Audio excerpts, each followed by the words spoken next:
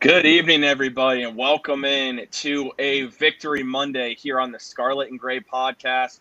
The Ohio State Buckeyes are 1-0 to start this season. Before we get into the game tonight, I am Tyler Johnson. I am joined by Jordan Dalton. JD, how you doing today, man? Doing great. You know, we could have done this podcast Saturday night for all I'm concerned. A lot of stuff to talk about, so I'm ready to get into it. Yes, sir. Definitely a lot to talk about. Before we get into tonight's episode, as we like to remind you guys, Best Ball Mania 3 right now is going on with Underdog Fantasy, and you have less than a week to enter. The NFL season starts Thursday night. You guys have to hurry up and get your entry in. Again, Best Ball Mania 3. It's only $25 to enter for your chance to win $10 million. Draft your lineup live against other people. You get to choose the players you want on your team. You don't have to have a salary cap like with DraftKings and FanDuel. You get to draft your team. Use code 216 to double your first deposit up to $100. And if you guys have any questions that you want us to answer about the game, about Ohio State football, feel free to drop them into the chat. And with everyone that's joined us tonight, just a reminder with subscribing to Twitch, all you have to do, it's free with Amazon Prime. There is a crown that is going to be available on your screen. Just click that and you can subscribe for free with Amazon Prime. And also remember, you have to subscribe every single month. That's one of the things with Twitch, unfortunately, that is a little bit of a pain, is you just have to make sure you're subscribing every single month to the channel. But some of the perks, every show of ours is live on Twitch. Exclusive giveaways live on Twitch. So it's definitely worth it. Even if you don't subscribe with Prime, it's only $5 a month, and that's the same as Peacock and some of the other streaming services. So we really appreciate everyone that shows the support for the channel. Thank you guys so much. And JD, one of the things I wanted to get into is I thought that was pretty awesome, and we talked about it pre-show, is the fact that they honored the 2002 national championship team. And we were young. I mean, obviously, we were in grade school during that time. But what do you remember most about that championship team before we get into the game? I think it was the first football game I actually remember. So remember watching the game, remember the excitement around it, being from Ohio and stuff. I think I was 5 years old. So it's definitely one of those things that you remember. I've gone back, watched the game recently, but I remember bits and pieces of it when I was a kid. So it was cool that they honored, Jim Tressel and Craig Krenzel, all those guys that were on the team. Dustin Fox, he's a big guy in Cleveland media now. So Cleveland Ohio media. Who has me blocked, I might add. So just thought I'd throw that out. It's all right. It's all right. Yeah, I thought it was cool. And then I thought it was awesome how well received Jim Tressel was, just with the exit that he had from Ohio State with the tattoo scandal and stuff like that, and how he's still loved by all Ohio fans, so Ohio State fans, and it doesn't seem like there's any ill will there towards Jim. So I thought that was cool. Yeah, man, it's really cool seeing that. Especially, I was really glad to see that Jim Tressel was back on campus because, like you said, the way everything ended, it was kind of sad the way things had to end with that. Obviously, Ohio State went out and got Urban Meyer, won a championship, but Jim Tressel is one of the great coaches in Ohio State football history, and I think you could make the argument Ohio State honored him on Saturday night with the way that type of game was that we saw. And as we're kind of going into it a little bit, I think the first thing really to talk about, and that's the injury to JSN, Jackson Smith and Jigba. Now, the injury is expected to keep him out probably 1 to 2 weeks. That brings the timeline to the Wisconsin game. What are your thoughts on this JSN injury? Because we talked about it on our spaces, on our halftime spaces. By the way, guys, if you weren't there and you want to be on more spaces in the future, follow us on Twitter at the Scarlet and Gray Podcast. So the SG_podcast on Twitter. But JD, what were your thoughts on that injury? Because CJ Stroud, at the very beginning, when JSN went off, he looked a little unsettled. Would you agree with that? What are your thoughts on how the team performed when Jackson Smith and Jigba was not on the field? Yeah, so first thing I noticed to start the game for Ohio State was we're throwing the ball, and we're trying to get our playmakers involved early. through the air. So Travion wasn't getting the ball to start. We weren't running, and we Jackson Smith-Njigba gets hurt, and then it seems like we're kind of out of whack on offense. And those drives were like 1, 2, 3 punt, 1, 2, 3 punt.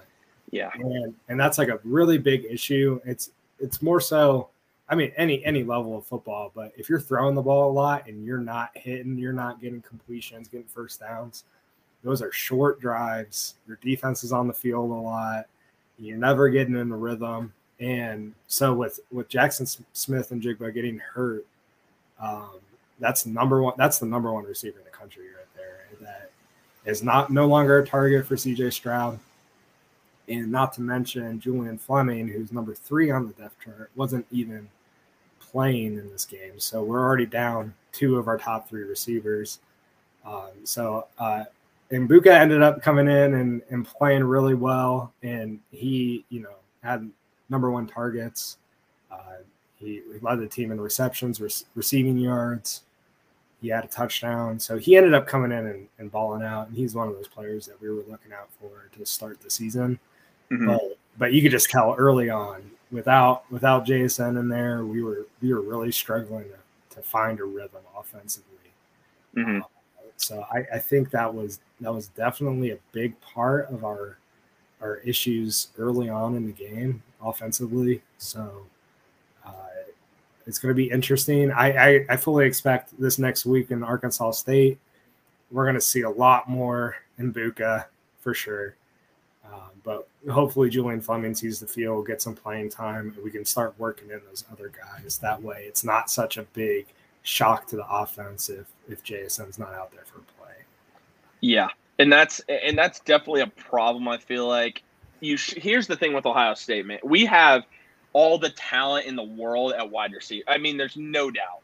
We probably have the most talented wide receiver group, even if we lose JSN. Like, the talent there is just next level that we have compared to anybody else.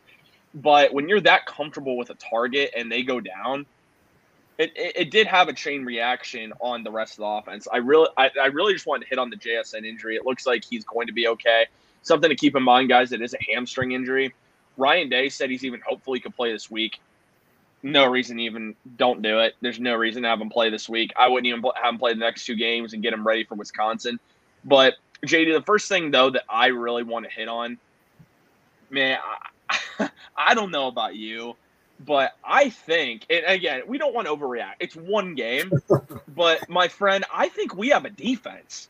Oh. Like this, Jim Knowles comes in here, and we have like just this guy who is a legend as a defensive coordinator.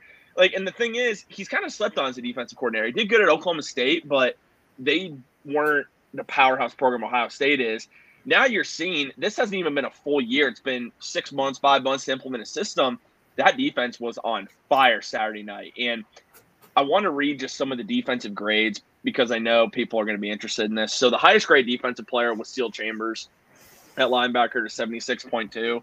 Also, shout out Steele for retweeting 2 of our posts on Twitter. So that was huge. We really appreciate that. Tyleek Williams at defensive line graded out at a 76. Jack Sawyer, 71.8. We're going to talk about him a lot tonight. Tommy Eichenberg, a 71.2, led the team in tackles, and Cody Simon at linebacker, 70.3. So, man, what about this defense Saturday night? It was fun to watch. Yes, absolutely. One of the things we touched on last week in the preview show was how we expected this defense to play. We expected them to play fast. We expected them to not sit back and wait. We expected them to attack on defense. So moving the defense around, showing different looks to the quarterback, especially with Tyler Buckner being back there and him being first career start, especially in a big game. So we expected to see that defense moving around. And then the biggest thing that I touched on last week with the defense is athleticism and speed. And that showed itself a lot this weekend. And I think that they're flying to the football. Everybody is sound in their assignments. I think we saw the biggest play of the game against the defense was the first play of the Mm-hmm. I think once we settled in, Notre Dame had a really big drive at the end of the second quarter, going into halftime, where they put together a really solid drive. Mayer was definitely a part of that, and he's going to go on to be a first-round pick as a tight end this upcoming year. He's so good. Special man. Yeah, and I mean, you're gonna have players like that where they're obviously one of the better players on the field, but he definitely stood out for Notre Dame. But other than that one drive and that one big play to start the game, our defense was lights out, and they looked energized, they looked excited to be out there, and they looked dominant. Yeah, I mean, this defense was flying around to the football, and we talked about him a lot Saturday night, just going back like in our group chat and whatnot. But Tommy Eichenberg, man, is a baller. This guy moved from the defensive line and now is linebacker, and you could make the argument is probably our best linebacker. His stats against Notre Dame: he had 9 total tackles, 6 solos, 2 sacks, 3 tackles for loss. I mean, I really don't know what more we could have asked from Tommy Eichenberg. The kid was special. And I even have to give a shout out personally to Zach Harrison. I thought Zach Harrison played pretty well, and I've been in the past, I have given him a lot of crap. Apologize for my dog. He wanted to get it on the conversation, but I've given him a lot of crap in the past. I thought he played really well. He graded out at a 68.1. Again, not special, but that's still favorable for PFF. I thought Zach Harrison affected the game. He really was able to get in the quarterback's line of vision, which was huge. And that's huge for Zach Harrison because he's a big guy. I mean, and at the end of the day, like this entire defense, Michael Hall Jr., I know you want to talk about him, but Michael Hall Jr., Taron Vincent, Tyler Friday. I mean, we have a really solid defensive line, and we lost some talent from that defensive line. So what are your thoughts on how the defensive line played on Saturday night?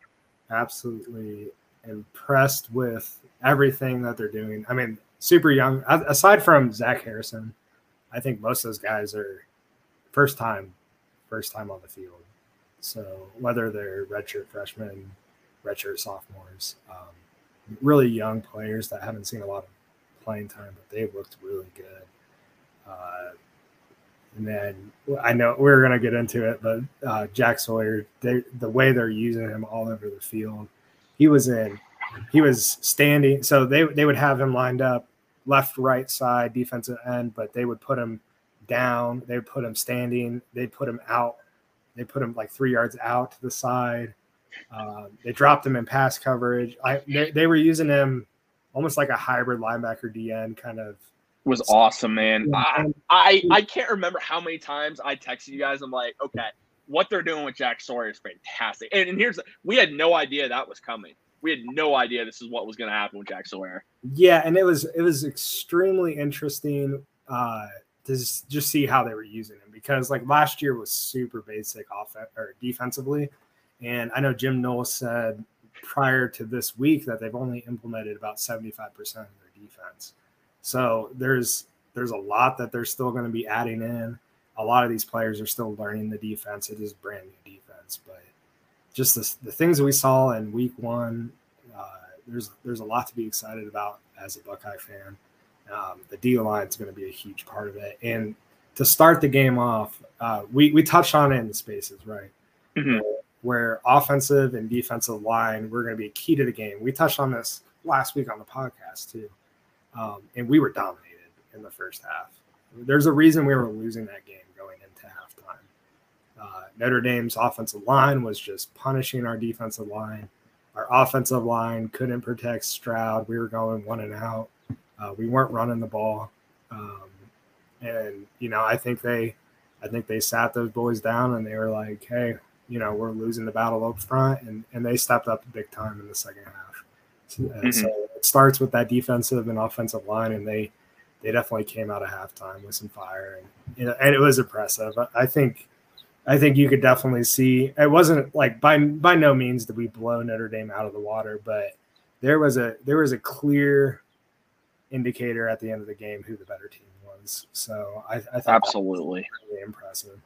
Absolutely, yeah. And I will say, because the defensive line was amazing, and I completely agree with that. One thing that did worry me, it's still a concern until I see otherwise, and it's that secondary. That secondary I'm still worried about. And we didn't give up. We only gave up 10 points. And that's a great overall defensive effort. Jim Knowles deserves all the credit in the world. But at what point, as a fan base, do we get worried about our secondary? Because I got to read off the grades for the secondary. Ronnie Hickman, a 64.8. That's the highest grade you get out of anybody in the secondary. Cameron Martinez, a 60.4. Cameron Brown, a 59.4. The one that really disappointed me, Denzel Burke, 56. Yeah. Tanner McAllister, the guy who was supposed to know Jim Knowles' defense, be the guy that was going to be the leader in the secondary. He had a 56 as well. And then Josh Proctor, a 49.2. Are you concerned at all with this Buckeye secondary? Because again, it's one game and we don't want to overreact, but we saw this last year too. And so I think the secondary really does worry me personally. I hate week one overreactions. It's my biggest pet peeve with football, especially college football, with the new defense. So I'm not going to sit here and overreact about the secondary. I will say this coming week against Arkansas State is a perfect time for this defense to settle in, because this is – most teams get that week one cupcake. We had a top 5 opponent to start the season. Mm-hmm. So I'm not going to sit here and overreact about it. If we're giving up these types of grades against Arkansas State, we have an issue. But I think this is a good week. We can implement that defense even more so. The players start settling into their roles, because you can sit here, you can look at a grade for Denzel Burke. It's a 56 or whatever. And you can analyze it and say he had a terrible game. But you also don't really know what his responsibilities were for each play, what he was trying to accomplish. And so he might have graded out when they went to film the next day and Jim Knowles is sitting down, or the defensive back coach is sitting down with the DBs, and they're going over their grades for the game. He might have had a 75 for, you know what I'm saying? If he's meeting his responsibilities and he's making, because his run defense was like a 70, graded as like a 70, 73. 73. That's really good. I mean, really good for a corner, right? A tackling grade of a 73 is very good for a corner. Right. And so you don't really know what his passing responsibilities were for each play. And I'm not the one going in there and breaking down every play, but I'm not going to sit here and overreact with the first game of the season, a top 5 opponent, saying that we have a problem with the secondary. If this is week 6 and we're seeing a consistent trend, then we can start to sit here and be like, all right, maybe we need to make some changes when it comes to the secondary. But I think that's just my 2 cents on it. That's fair. No, and here's the thing. I see that side of it. I guess for me, the reason I think that Notre Dame's best player was a tight end. I thought Ohio State did pretty good at and I say containing. You were not going to shut down Michael Mayer by any means. No. But 5 catches, 32 yards, 6.4 yards a catch is fantastic. The thing that worries me, though, about the second, and again, I'm kind of on that side too. I'm trying not to overreact to this, but Notre Dame's best player is their tight end. Their wide receiver core is not that good. It isn't. And for these corners to grade out that poorly, and how it dates back to last year even on some of the inconsistencies, that's the part that does worry me. Because, and again, it's week 1. It really is. It's week 1. So, I mean, it's not the end of the world here, because there's a long way to go in this season. And, Denzel Burke is probably going to end up bouncing back. I mean, last year he had a 68.8 grade as a corner. I mean, as a freshman corner. So it's nothing really to freak out about. It's more so I was expecting against Notre Dame our secondary to be really pretty stout, considering you mainly just have to worry about Michael Mayer, and the secondary just didn't look that great. But it is early though. I want to turn this around and talk about Notre Dame secondary, because we touched on it last week with the podcast. We thought that would be kind of a weak link for their defense, and I think that was their strongest. Absolutely. Strongest part of their entire team was their secondary. Mm-hmm. The way that they were shutting down our receivers, they were making every tackle on open field. We didn't have a single big play against them offensively. And I thought their defense played amazing. All things considered. Their defense. So here's another question I kind of want to bring up, because we all had that Ohio State was going to win by 2-3 touchdowns in some cases. We kind of hit on this briefly in Spaces. Do you think as a fan base, not just us personally, but as a fan base, because I think we did, we underestimated Notre Dame? Because I personally, I think we do. I think we did, because we all thought we were just going to go in and steamroll them. That was not the case. I mean, until that fourth quarter, there were a lot of people that were pretty nervous. Yeah, and gosh, I don't know. It's like I want to say like Notre Dame's overrated every year, but I think they might actually have a football team this year. Mm-hmm. I think they might be pretty solid. You know, in Marcus Freeman, his defense is never going to be shabby, ever. Mm-hmm. He's one of the best defensive coordinators in the country. There's a reason they promoted him the head coach at Notre Dame.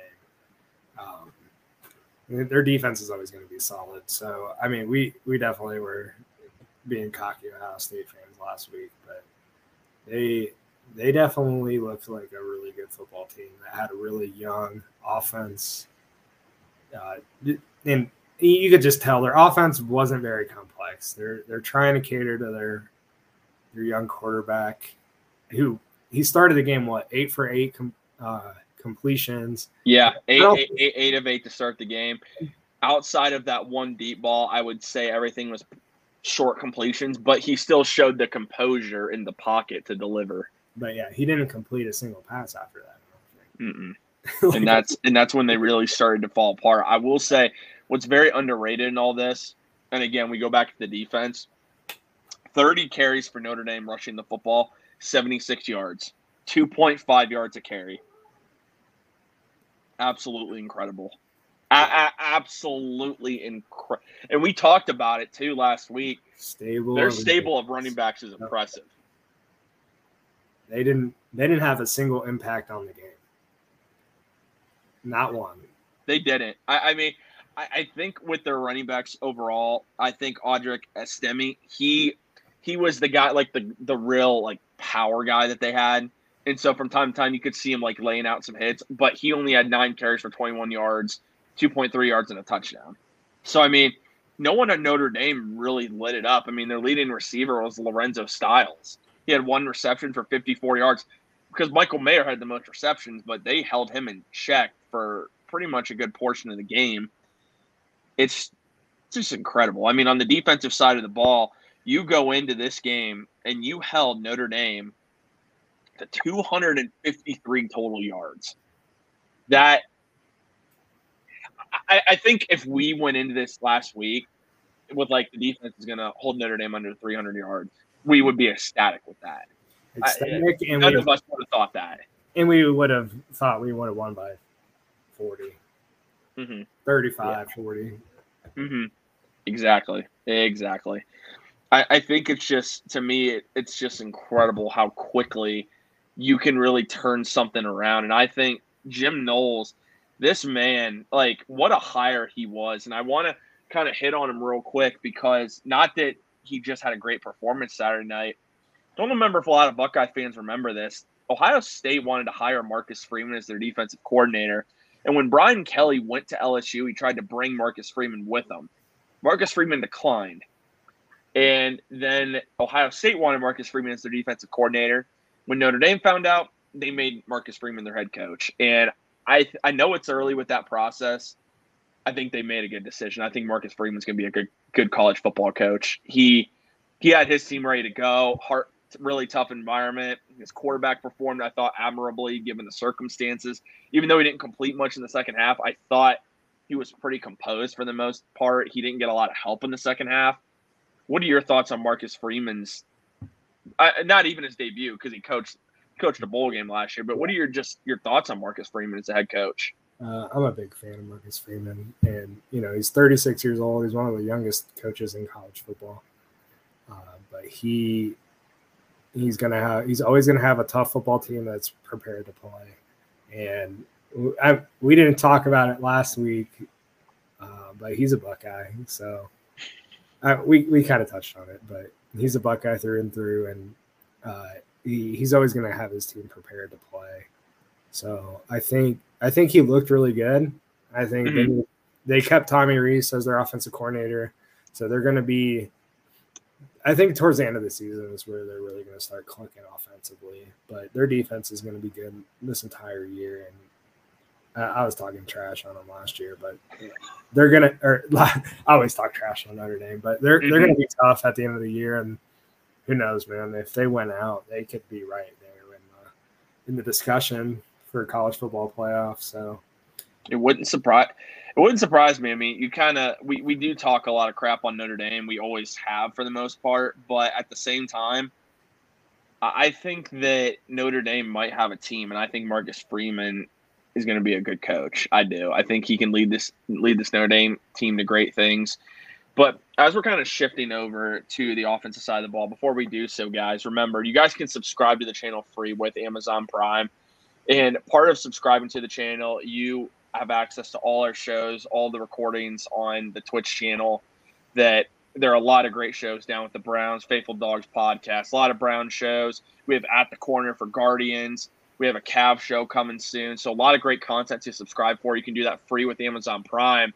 But also your chance to enter exclusive giveaways. We've given away training camp tickets, Mari Cooper jersey.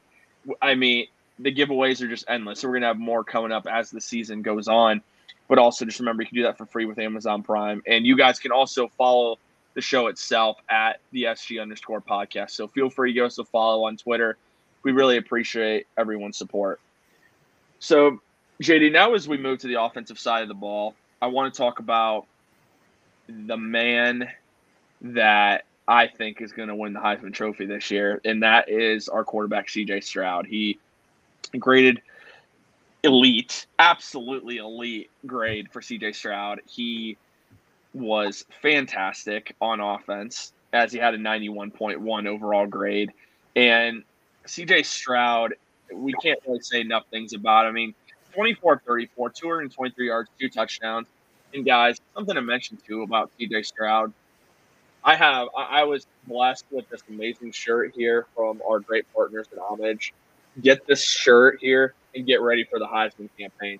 C.J. Stroud's going to be bringing a Heisman Trophy back to Columbus. I'm telling you. JD's got his Homage gear on. You guys aren't going to find shirts that are more comfortable. I seriously promise you. I think me, you, and Nick all wore our Homage gear this weekend. Exactly. It's some good stuff. Comfy. They look amazing. Oh. And this is something too that's fantastic. Not only do they have C.J. Stroud, Jackson Smith and Jigba, this same shirt, Travion Henderson, OSU Jam shirts, which are absolute fire. I will be getting one at some point. They have C.J. Stroud and Jigba shirts. Sawyer Mala shirt. But anyway. They got Browns, they got Cavs, they got everything Ohio. Everything. And plus some. So, yeah. Yeah. You guys want to make sure, go to homage.com, but also be sure to look on our Twitter account. Again, that's the SG_podcast. We're going to be posting links to some of the shirts that not only we have, but Homage has that you guys could take a look at. But keep it on our other Twitter accounts at Network216 because we're posting shirts on there, posting deals for you guys. We're proud to be partners of Homage. Like I said, we're not just saying this because we're partners. They make the most comfortable shirts and clothing you guys will find. Yeah, so 3 shirts before we partner. Dude, I had 4. One of them I actually got in Tampa Bay when I went to a Rays game. Homage was there. So something to keep in mind, guys. Be sure go to homage.com. But JD, with CJ Stroud, he just continues to blow us away. You lose your top target, and like we talked about, he did seem a little out of sync. The Buckeyes were 7 of 13 on third down. CJ Stroud, 223 yards passing. What are your thoughts on our quarterback? He also had throws, mind you, that we shared together. There aren't many even NFL quarterbacks that can make some of these throws that he's making when he's rolling out of the pocket and throwing to the sideline. He had that throw on third down to Mine Williams on the sideline where he was rolling to his left, threw across his body. Absolutely perfect throw. Lion to a tap, gets it in, first down, continues the drive. We end up scoring a touchdown at the end of that drive. Mm-hmm. But he was as good as you could have asked him to be without JSN out there.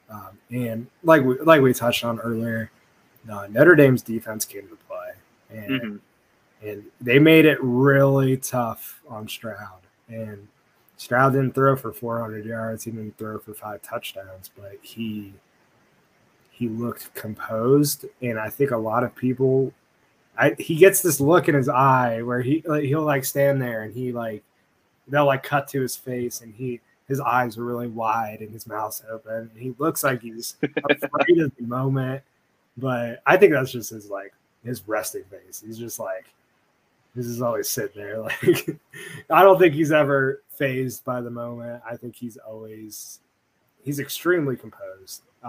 And I think he missed on one throw, and it was right before halftime when he had Mbuka crossing to the left, and he threw it behind Mbuka, and Chris Fowler's like, oh, he should have sat in the zone. Made that throw easier for Stroud, but I think Stroud just missed him. He saw him late, he threw it late, and Mbuka. It's one of those things, all right. Like I said with the defense, you don't know what Mbuka is taught to do, and if he continues that route and Stroud leads him, it's a touchdown. If he sits in the zone, Stroud hits him, it's probably a touchdown. It's one of those choice routes. So yeah, Emeka, and again, he's a young receiver. He has to read what he should do in that situation. Now, when you go back, because I had the opportunity to watch the game again today, when you go back and look at it, if he's going to hit him, if Stroud's going to hit him, it needs to be on that quick slant right away because Mbuka had room to run. Now, if Mbuka, once he needed to sit down in that zone, that's 12 yards right there, freebie. If he sits right there where he should, because you had the safety going to the left, like going to the left side of the field there. So it's tough because I get what you're saying. I think, and that's the thing with reps too. Yeah, because Mbuka going in was not a starter this year. It was Julian Fleming, Marvin Harrison Jr., Jackson Smith-Njigba. JSN goes down, and Mbuka is going to get these reps. Well, okay. Mbuka was already going to get more reps with Fleming being out, but with JSN being out, he was going to play nonstop. Like, he wasn't going to come out. And he ended up being our leading receiver. What were your thoughts on Emeka Egbuka? 9 catches, 90 yards, and a touchdown. What were your thoughts on the young man? I thought he was superb. And, so we all had our offensive players to watch for to start the season. Mm-hmm. We all chose receivers. So Nick had Marvin Harrison. We know how talented he is, especially with his Rose Bowl game last year. Mm-hmm. I picked Julian Fleming because I thought this is the year Julian Fleming is going to finally show us something. And then you picked Emeka Egbuka just because of how talented he was. So we all picked receivers. Mm-hmm. So with Fleming going down, we knew Egbuka and Harrison were going to be getting a lot of the targets. Along with JSN. JSN goes down. Those are our top 2 receivers now. And I thought Egbuka looked great. The stats show it. Mbuka's number 1, Harrison's number 2 in targets and receptions and yards. So those were our top 2 receivers for the game. But also, I don't know if you thought this, Mbuka wearing number 2, dude. If you take Mbuka's name and take it off the jersey, he plays like Olave. Yeah. This kid's such a smooth route runner. And the fact that I told you this, I think with the game he had on Saturday, now we'll learn more when JSN is back healthy and in the lineup. I think Mbuka might have put himself in the starting lineup. I think now we're looking at when healthy JSN, we're looking at Marvin Harrison Jr. and looking at Emeka Egbuka. Personally, I think Fleming has to earn his way in there because you're at the point now. Fleming, unfortunately, has been decimated by injuries throughout his career, and it's the reason that I'm glad he's still at Ohio State, but I've always been surprised he hasn't transferred because things just don't seem to be clicking here for him the way he needs to due to injury. And you have groups of receivers We have more coming in next year. Brandon Inus. In 2024, we might have Jeremiah Smith coming in, 5-star number 1 receiver in that class. I don't. Fleming's running out of time, man. He's running out of time to make an impact before I think these guys pass him up.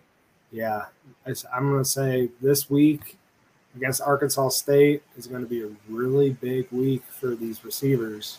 Well, really the next 2 weeks, Arkansas State, Toledo. Mm-hmm.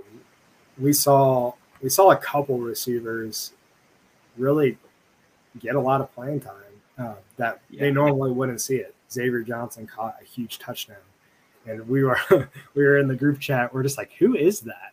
Like, have you even heard of this guy? Xavier Johnson. Ballard caught a couple balls. Kate Stover got into action, caught a couple. He only had like 14 yards receiving, but he was involved in the passing game. Mm-hmm. But I think this next coming week, if Fleming can get healthy with JSN out, it might not be the worst thing ever.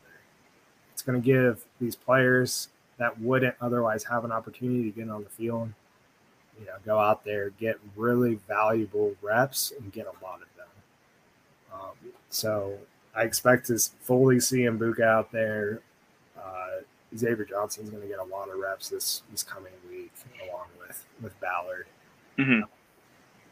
It sounds like Fleming was injured in warmups. Yeah, and this is where I'm at now with this. If it's a severe injury, like Fleming's to the point now with his Buckeye career, this man needs to find a way to get on the field. Like if you're banged up a little bit, like, man, you might have to push through it, because Xavier Johnson, Jaden Ballard, you have these guys now that have gotten game reps. If Fleming continues to have injuries, even when he comes back, why would they put Fleming above these guys? Because 1, he's proven he can't stay healthy, and 2, he hasn't shown that really he can produce when he's on the field consistently. So that's the other issue. And Xavier Johnson, we got to talk about this guy. Transfer out of Cincinnati. 1, he's known to be a really good special teams player.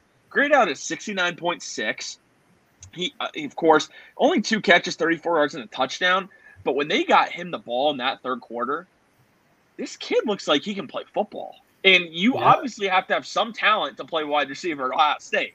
Not just anybody can do that. What are your thoughts on Xavier Johnson? Do you think, depending on injuries and whatnot, he might have more of a role as we go more into the season? Because he came out of nowhere, and they saw he could perform. Well, not only did he catch that touchdown, he made the tackle on the kickoff right after. Yeah. Like, he was playing with some energy. He was excited to be out there, finally getting an opportunity. And they asked him after the game about the touchdown, and he was saying, and the coaches were just raving about him, putting in hard work and stuff like that. But he said he never thought he would get that opportunity. Mm-hmm. And so I think the fact that he got it, he was able to score a touchdown in such a big game at home under the lights at the Horseshoe I think that ended up being like hopefully the start of something great this season for him.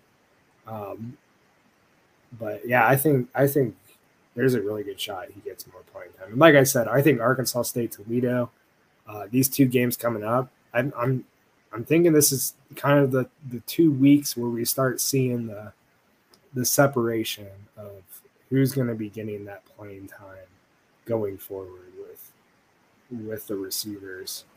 Because I think really you can only say there's 3 receivers that are going to get majority reps: JSN, Marvin Harrison, and Mbuka.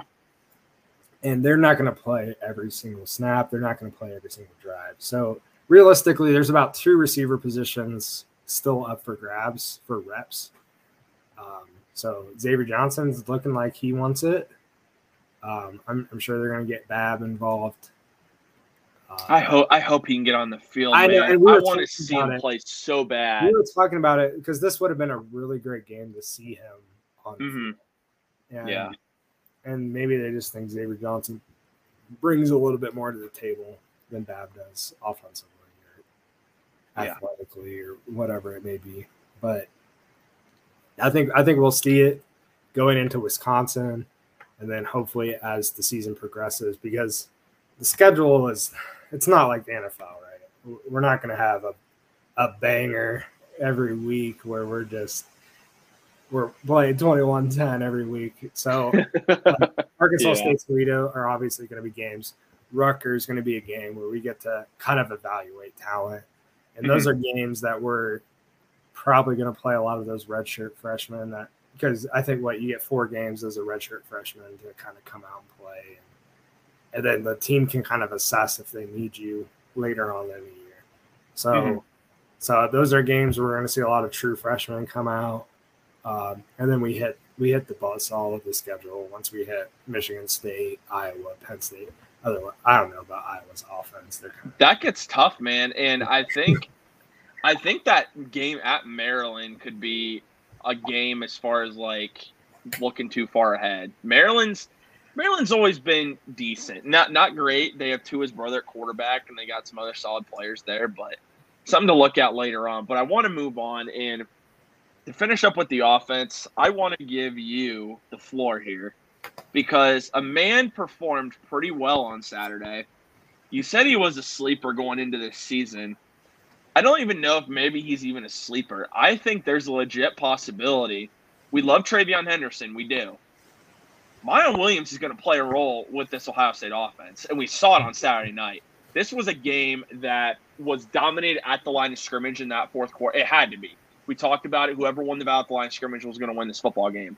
Miles Williams is a power back, and if you want a guy that's going to get you 5 yards, like just banging into dudes nonstop for about 20 carries a game, he's going to be the guy to do it. 14 carries, 84 yards, and a touchdown. Talk about Miles Williams, because this – I don't know if any of us were expecting this on Saturday night. You doubted me. I did. All right, so – and I think he surprised me in this game. I was not expecting him to be such a powerful runner. In my mind, when I watched last year, Travion Henderson, Miles Williams, Travion Henderson and Miles Williams, they're the same player in my mind, but Miles Williams lacks the explosiveness of Travion Henderson. That, like, in my mind, they're skilled about the same, but you just have the explosiveness, the playmaking ability of Travion Henderson that separates him. Miles Williams proved this weekend that he has a skill that Travion Henderson does not quite possess yet, and that is power running. And I don't know if it's that Travion can't do it. I think he can. We've seen him do it. It's just not consistent. He can, but Miles Williams was running with a vengeance this weekend. He was throwing stiff arms, and they weren't stiff arms; they were punches. He was throwing dudes when he got the football. He was running hard. He was running for the extra yardage. It almost reminded me of with the single digit number. If he was wearing 28, it would have been like Beanie Williams. Dude, yes. Okay. But with the single digit, it was like Boom Herron. He's like in there. He's getting those tough yards. Carlos Hyde's another name that comes to mind for me. Just getting the yardage, and he didn't have a super explosive play, but he had 14 carries, 84 yards. He had 6 yards of carry, and there was that drive in the third quarter where he got that big third down catch for 12 yards on the sidelines that literally saved the drive. And then we go down there, score the touchdown, and I was hooting and hollering in the group chat because he was my sleeper for the season, and he just looks so good. But him and Travion were just complimenting each other so well. And I even pointed out in the highlight of Mayan scoring that touchdown, Travion's running off the sideline, just hype. And these guys are brothers, and as if one of them succeeded, they're both succeeding, and they basically split carries. So they were almost alternating every drive. Travion had 15 carries, 91 yards, Mayan 14, 84. So they were split pretty even, and they were both they didn't really use them in the passing game other than the Mayan Williams catch on third down. But running the ball, they use them evenly. They're spelling each other. But they're both bringing something to the table, which I think is really important for the offense.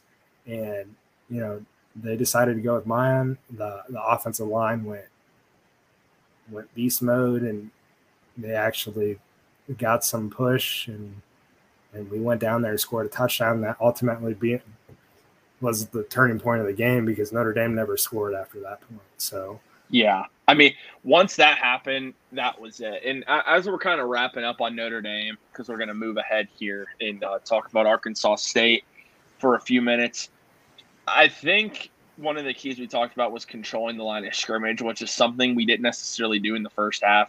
In the second half, absolutely did that. We had to contain Michael Mayer. They more than accomplished that.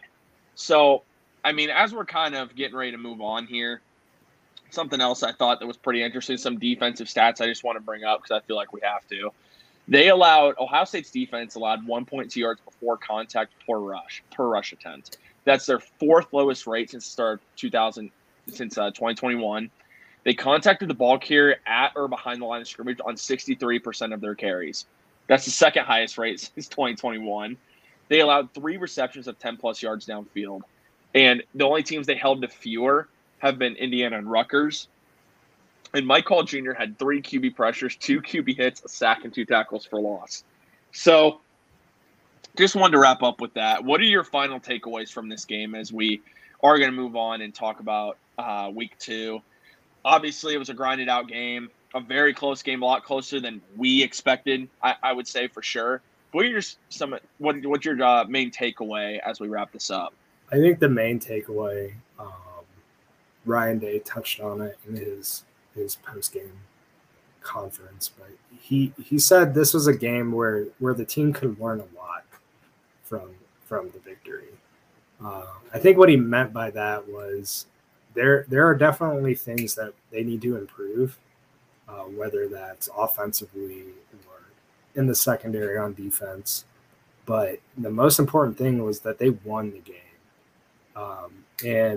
And I saw somebody tweet it right after the game. They said, if this was last year, with this defense last year, it's very similar to the Oregon game. It kind of came down to, the last possession. It was really close throughout the entire game, and the defense couldn't get it done.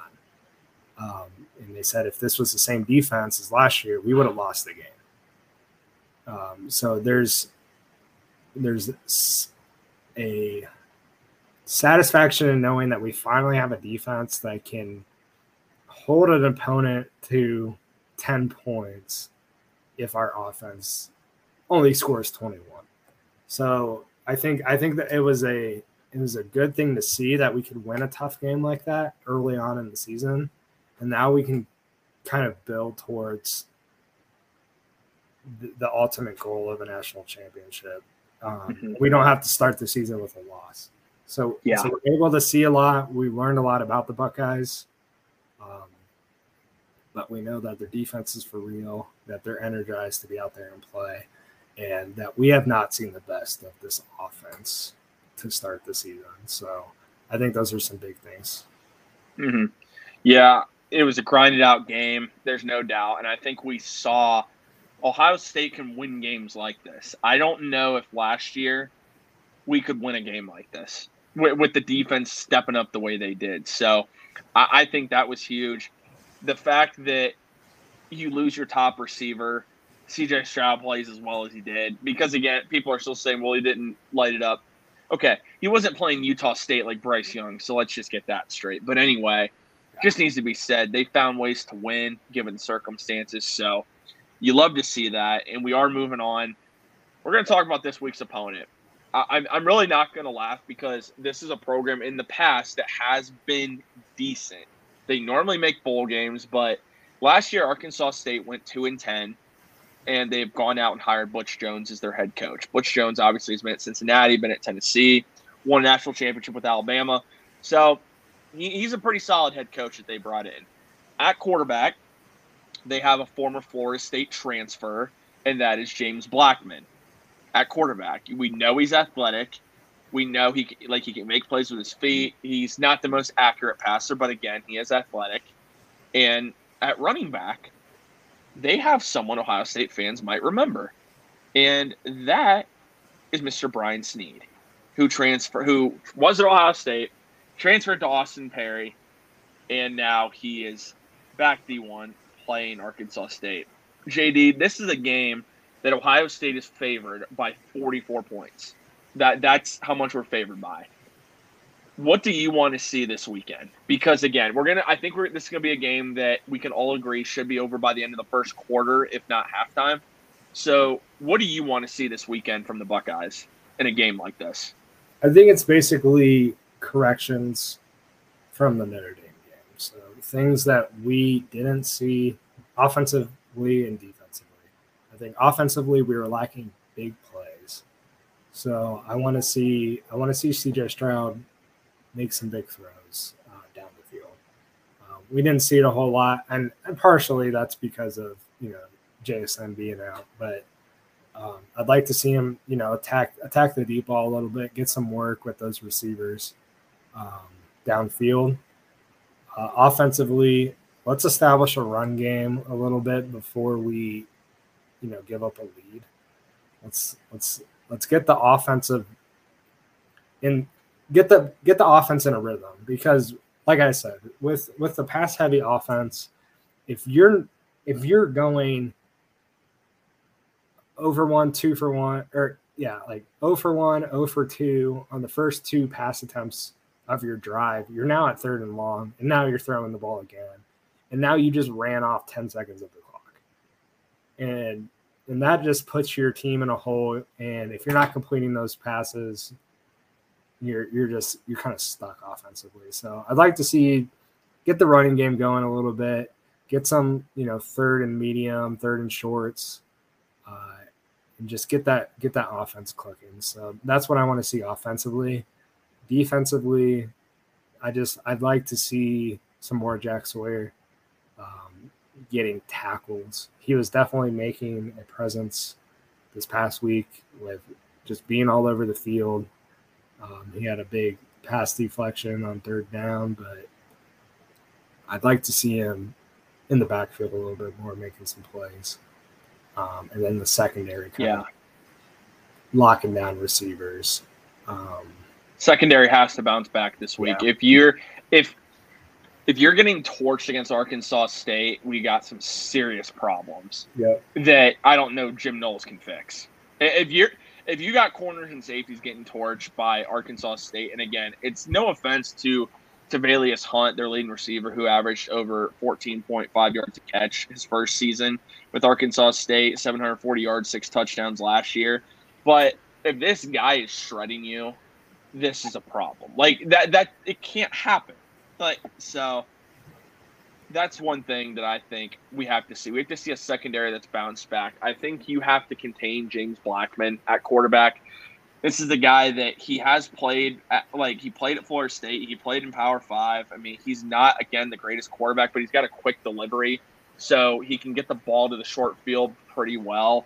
He does have a really good arm strength. It's just the accuracy is his biggest thing. That's why he never worked out at Florida State, but the talent's there. I think also on the defense, I kind of want to hit on Arkansas State's defensive side of the ball, because they do have some decent, some pretty solid players on the defensive side, and to kind of hit on first, I want to go on the defensive line, and this is their top overall defensive player. This is at least in my opinion, I think, and that is Kevon Bennett. This is a guy who used to play at Tennessee, actually transferred to Arkansas State after playing 4 years at Tennessee. 8 sacks last year. He is basically their defensive stopper on that side of the ball. He is their best player. I think you can go ahead and double him, and that would be huge as far as just trying to take him out of the game. But then at cornerback, you have Kenneth Harris. Kenneth Harris is a 6'1" corner. He is their best corner. I think you have this Ohio State receiving corps, go after him early and really try to get under his skin. Get under his skin. Show that you are the better team. what I don't like sometimes, and we've seen it in the past, JD, with Ohio State teams in general, sometimes we play to our level of competition rather than just going out and just blowing the doors off a team. Under Ryan Day, I admit we've seen it more to where we are doing that. But in the past with Ohio State teams, we get frustrated because we don't play to what we're capable of. We're playing to our opponent. This is at home at the shoot. This should be a 40, 50-point blowout. What are your thoughts on that? Yeah, I agree. I definitely know what you're talking about with playing to the level of your opponent. Mm-hmm. We've seen it in the past. And, it might not be throughout the entire game, right? It still might be like a 40, 35-point win, but we see it where it starts off slow. And that first quarter's close, and it happens throughout college football every weekend, where the team that's supposed to win the game by a favorable margin gives that underdog an opportunity or some hope with turnovers or just slow play or whatever it may be. And so I think that's something that we need to avoid this week. I think that Ohio State has a lot to prove to themselves in terms of just improving upon what they did last week and getting to the level that they know they can play at. So I don't think we're going to see it. I honestly don't. I think this team's locked in. But it is one of those things that they have to be aware of. So I think they'll handle Arkansas State pretty easily. What's your prediction for this weekend? If you had to put a score on it, do we cover the spread first off? What's the spread? 44? 44. Yeah, it'll be like we might get in the 60s, honestly. So okay, it might be like 60, 61, 10 or something. I don't know. I think I think that CJ Stroud's only going to play the first half. Mm-hmm. So I think we're going to see a lot of Kyle McCord and a lot of the second string guys getting an opportunity. So I think it'll be like 35-3 at halftime or whatever. So okay, for me, I'm gonna say this. I don't think we're gonna cover the spread. I think we're gonna win 48-10. We're gonna blow them out. We're gonna beat them. I don't think they'll cover the spread though. I think it's gonna be 48-10. I think Arkansas State they'll score. I don't think we're gonna shut them out. I think they'll score, but again, it should be over by halftime. CJ Stroud shouldn't be playing after the half. If he is, something's gone wrong. Now, unless Ryan Day wants another drive, sure. But if it's close at halftime, we're all going to be pretty pissed off. I will be. I'll just be honest. I'll be pretty mad if it's close at halftime. But those are our predictions for the week. We think we're absolutely going to blow out Arkansas State. As we're getting you guys ready here, just a reminder that we are proud to be partners with Underdog Fantasy. And you have to sign up for Best Ball Mania 3, guys. Only a couple more days to enter for your chance to win $10 million in prizes. Only costs $25 to enter. It's a bargain because they're going to set your lineups every week. You get to draft your team. There's no salary cap, no waivers, no trades. Underdog handles everything for you. And if you use code 216, you have your chance to double your first deposit up to $100. But also remember, guys, Down with the Browns is live as soon as our show ends. So you want to make sure you tune in for that to get you ready for week 1 against the Carolina Panthers. We also have one more announcement. Be sure to join the Network 216 crew as the Barking Browns will be live from Platform Beer Company. We are going to be having a live football show to get you ready for the start of the regular season. So you guys are going to want to make sure that you are there for that. That's going to be 11 o'clock on Sunday. We're going to have a lot of fun. We're going to have some giveaways. We might get to speak to some former football legends. So you guys are going to want to make sure that you're available for that. If you're not, don't worry. We'll have it live for you on the Twitch channel. Also, be sure, once again, subscribe to Network 216 if you are not. Free to do with Amazon Prime. You get entered into exclusive giveaways, but also you get access to all the shows that are on our network. 9 different shows available to you guys.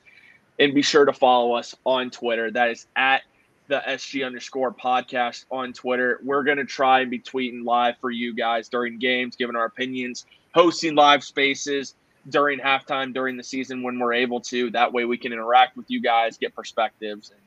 But we're going to be back live next Monday night at 6:30. Be sure to follow Jordan Dalton. That's at Jordan Lee Dalton on Twitter. You can follow me at T_Johnson_TJ. Guys, this has been the Scarlet and Gray Podcast. Thank you all for tuning in tonight, and go Buckeyes.